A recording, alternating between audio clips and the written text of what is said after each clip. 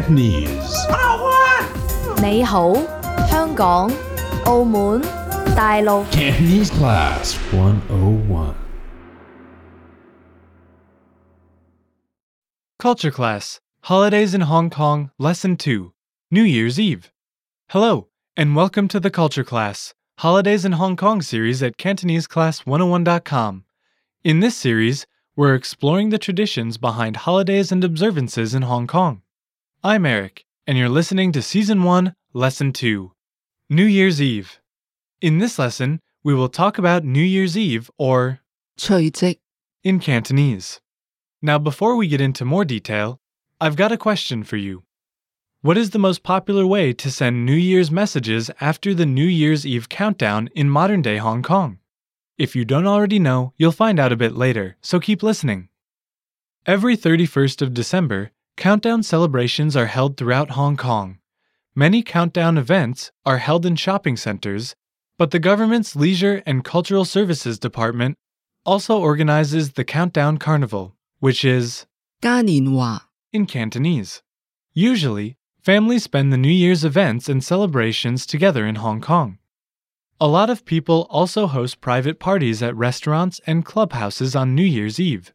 Among the many countdown celebrations held in Hong Kong, the most popular is fireworks on Victoria Harbour, 煙花 in Cantonese.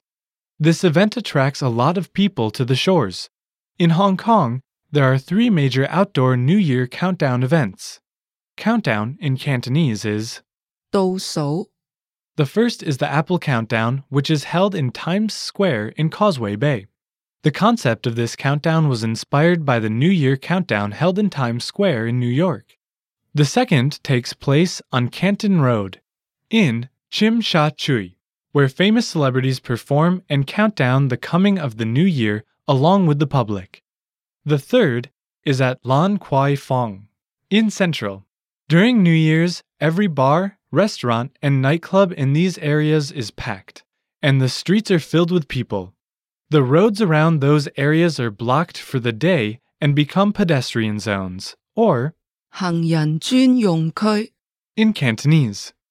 Crowded events such as these often lead to outbreaks of disorderly behavior, so fights and accidents during the countdown events are reported almost every year. The most serious accident reported was the Lan Kwai Fong tragedy of 1993.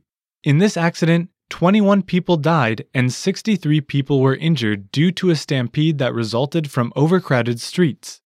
It is recorded as the worst stampede in Hong Kong's history. Ever since then, the Hong Kong Police Force, or 香港警務處 have implemented crowd control in all crowded areas to prevent joyous events from turning into tragic disasters. On New Year's Eve, most public transportation, or 公共交通工具 offer overnight services called 通宵服務 in Cantonese. These services allow participants in New Year's events to return home safely after the celebrations. Now it's time to answer our quiz question. What is the most popular way to send New Year's messages after the New Year's Eve countdown in modern-day Hong Kong? In Hong Kong, most people call or send instant messages to their friends and relatives. Because there is such a heavy demand on phone network services at this time, it's no surprise when calls or text messages don't go through. How was this lesson? Did you learn anything interesting? How do people celebrate New Year's Eve in your country? Leave us a comment at CantoneseClass101.com. We'll see you next time. Listeners, do you know the reason flashcards are so popular? It's because they work.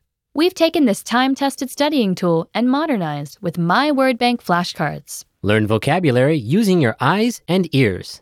It's simple and powerful. Save difficult and interesting words to your personal vocabulary list called My Word Bank. Master words in your My Word Bank by practicing with flashcards. Words in My Word Bank come with audio, so you can learn proper pronunciation, while you learn to recognize words by sight. Go to CantoneseClass101.com now and try My Word Bank and flashcards today.